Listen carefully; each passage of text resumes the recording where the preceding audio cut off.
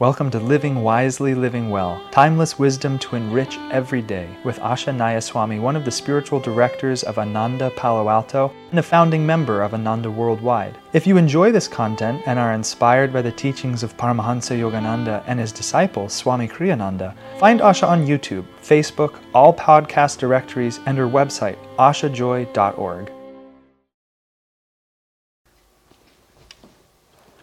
Living Wisely, Living Well, May 29th. Think how many kinds of laughter there are. The belly laugh, which proceeds from excessive body and matter consciousness. The gentle laugh that emanates from the cervical center behind the throat and conveys a sense of calmness. Laughter that originates in the medulla oblongata at the base of the brain affirms ego consciousness. Laughter that emanates from the Christ center between the eyebrows suggests clear discernment. When laughter suggests energy moving downward in the spine, it tends to be bitter, cynical, or sarcastic. The best laughter of all is that which directs energy upward from the heart to the brain, then becoming focused at the Christ center between the eyebrows. Well, my friends, I have to say that this one is really a humdinger for me. It's not like I can just sit here and say, oh yeah, I get this, and then act out for you all the different kinds of laughter. Swami's just, he's just raising a consideration for us on a level of subtlety that I can't claim to have ever actually practiced myself. Now, we can start, though, from common sense, because I certainly have noticed how many different kinds of laughter there are. And I have certainly noticed how some laughter, even though people are laughing, it's not pleasant. They have a laughter that is not enjoyable to listen to. You would think that all laughter would be enjoyable to listen to, but some isn't. And others is delightful. You really love hearing their laughter. Not surprisingly, Swami Kriyananda had a wonderful laugh, and it was never disruptive. It was always uplifting. But when Swamiji starts analyzing all of these different kinds of laugh, the belly laugh, which comes from excessive matter consciousness, I think of a belly laugh as a happy, lighthearted laugh. So I'm a little confused by what words he means, how he's using these words. So what does it mean to be excessively matter conscious? I guess what Swami's talking about, and elsewhere in this book and in other places, we've talked about the quality of the voice and how everybody's individual voice can be used for unique identification. Voice print is a unique identification method, with all the ways that people have to get around to fake voices and so on.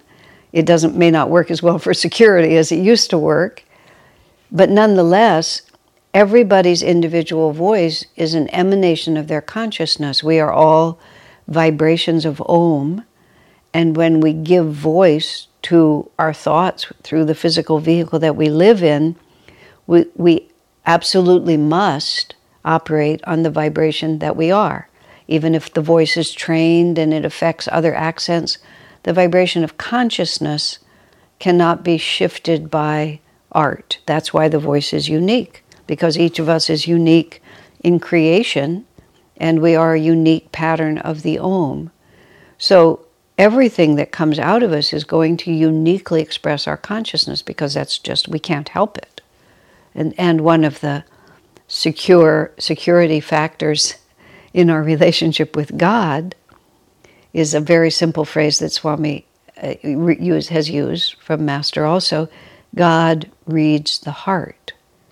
And so often when we're with other people, we're misunderstood. We actually use the wrong words, and the words don't actually say what we meant to say. perhaps fear and nervousness intervenes and we are unable to communicate what we intended to communicate. Maybe fear takes over and we behave badly. Just all sorts of things can happen where communication breaks down. Even with the sincerest of intentions, communication breaks down. And so if we're insecure in ourselves in any way, we also may have anxiety in terms of our relationship with God. So the masters assure us that the Divine Mother knows that it lives inside of us and reads the vibration of the heart. She doesn't listen to the mind. She doesn't hear the words that we put on our thoughts. God reads the vibration in our heart. And the fact of the matter is that's who and what we always are, but we fool people. And sometimes we fool ourselves. But the sound that emanates from us, and I've been speaking of it in terms of voice, but Swami's now here talking about in terms of laughter, the way we break, the way we break is also an expression of the vibration of consciousness on which we're living, either all the time or in that present moment. So now Swamiji is analyzing the different kinds of laughs and saying that each one is indicative of a particular state of consciousness.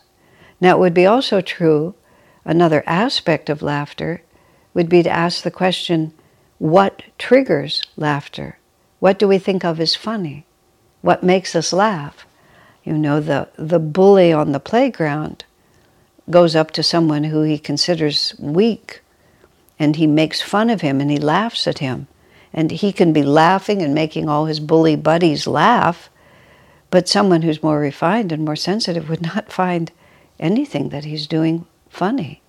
To make fun of someone who is weak, to imitate someone who is weak, or to be prejudiced, to make jokes about other people's religions or about their race or their physical appearance or their disabilities. These are not, to many people, these are not funny.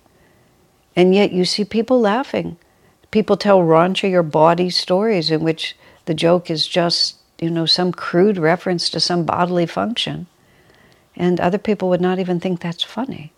So the other way of thinking about not only, the quality of the laughter that Swamiji is talking about, but what triggers it.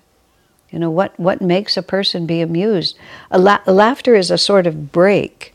When we're going along in conversation or in silence, and then somebody says something that's really funny to us, is like an involuntary expression of attunement with a certain level of consciousness. So what Swami is analyzing is what level of consciousness are we attuning ourselves to. And the reason to do this, the reason why this is helpful, it's not just a question that, we're going to start judging everybody. But when we can discern different levels of consciousness, different ways of relating to the world, and what we're ultimately trying to understand is we're trying to understand ourselves. But oftentimes the way we can understand ourselves is by seeing humanity reflected in front of us. And often you'll see a characteristic behavior in someone else that you'll recognize either as something that you are doing that is desirable, or something that you're not doing that you should be trying to do, or the opposite.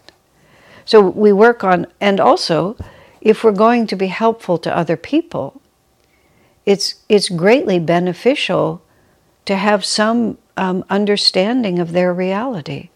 And people can't always explain themselves to you at all. Either there's no opportunity to do it, or often they don't understand themselves and they're incapable of explaining. Sometimes the way they explain themselves to you is entirely self-deceived. They just have an idea of who they are. And if we have a broader understanding in our own awareness of what kinds of actions, words, laughter, in posture, actions, the way people walk, the way they move, what they're actually expressing, then we can be more helpful to them or more appropriate in our responses. I mean, how many times have you seen people get themselves into trouble because they don't have the discrimination to realize who they're dealing with? Somebody will get deeply involved with someone, and you may know that the character of this person is really not admirable, but someone has gotten sucked into it because they haven't trained themselves sufficiently to discern what different things mean when you see it. In Autobiography of a Yogi, one of the gurus, Sri Yukteswar, who was the guru of Paramhansa Yogananda, in a series, some advice that Sri Yukteswar is giving, he said, try to discern behind the confusion of men's verbiage what their real intentions are. And what he's saying is that what people say about what they intend or who they are often is quite confused, but there's always a vibration, and the vibration it's making us be more divinely attuned. In the same way that God can read the heart, as we develop calm self-understanding and a calm ability to perceive things as they are without the compulsion to mold them to our preferences because of fear or anxiety, then we can actually feel the real vibrations of things. This is called intuition. And intuition is a much more true intuition, I have to say. Not merely the idea that I'm being intuitive, but true intuition is actually to attune yourself to the real vibration of things. And intuition can be cultivated through the process of discrimination. So Swamiji's just suggesting to us here, listen to the way people laugh. You know, watch how their physical bodies are when they laugh. Swami talks about the different levels within the body. He's referring to different chakras, that laughter is coming from different chakras. You know, it's the throat, for example, is where the fifth chakra is located. And so the fifth chakra is can be a vibration of great calmness, a great expansive peace.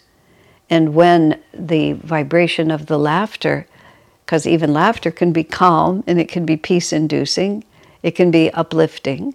Swami talks about the best laughter emanates from the heart, and the heart is where we, in its ideal form, the heart is where we feel unified with all of creation, and we feel love for all people that begins in the heart and rises to the spiritual eye, Swami says.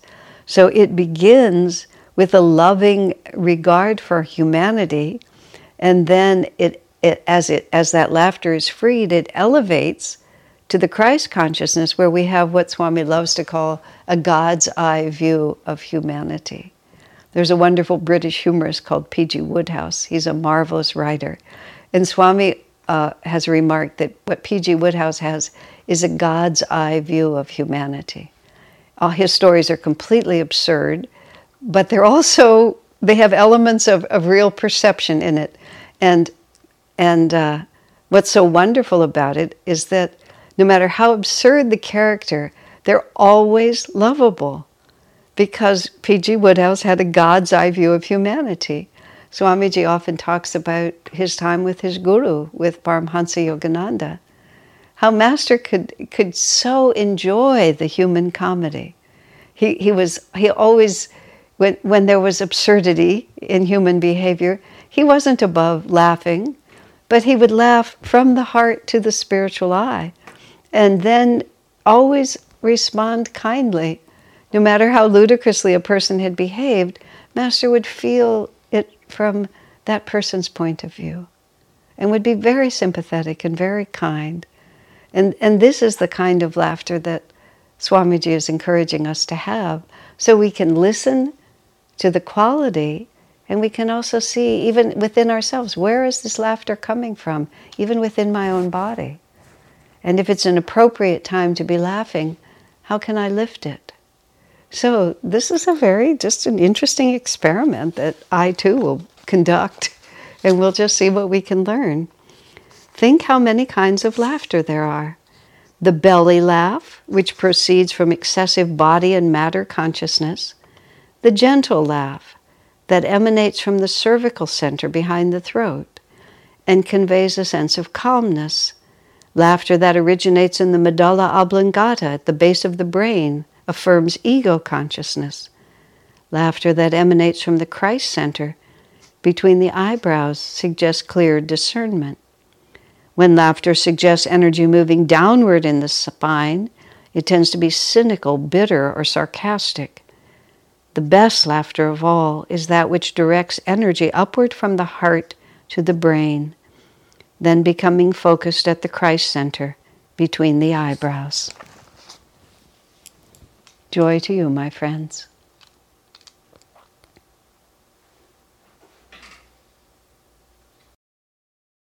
Our work is made possible by inspired listeners, so if you feel to support Asha, you can make a one-time donation, or for unique members-only content, subscribe through Patreon. Blessings and thank you.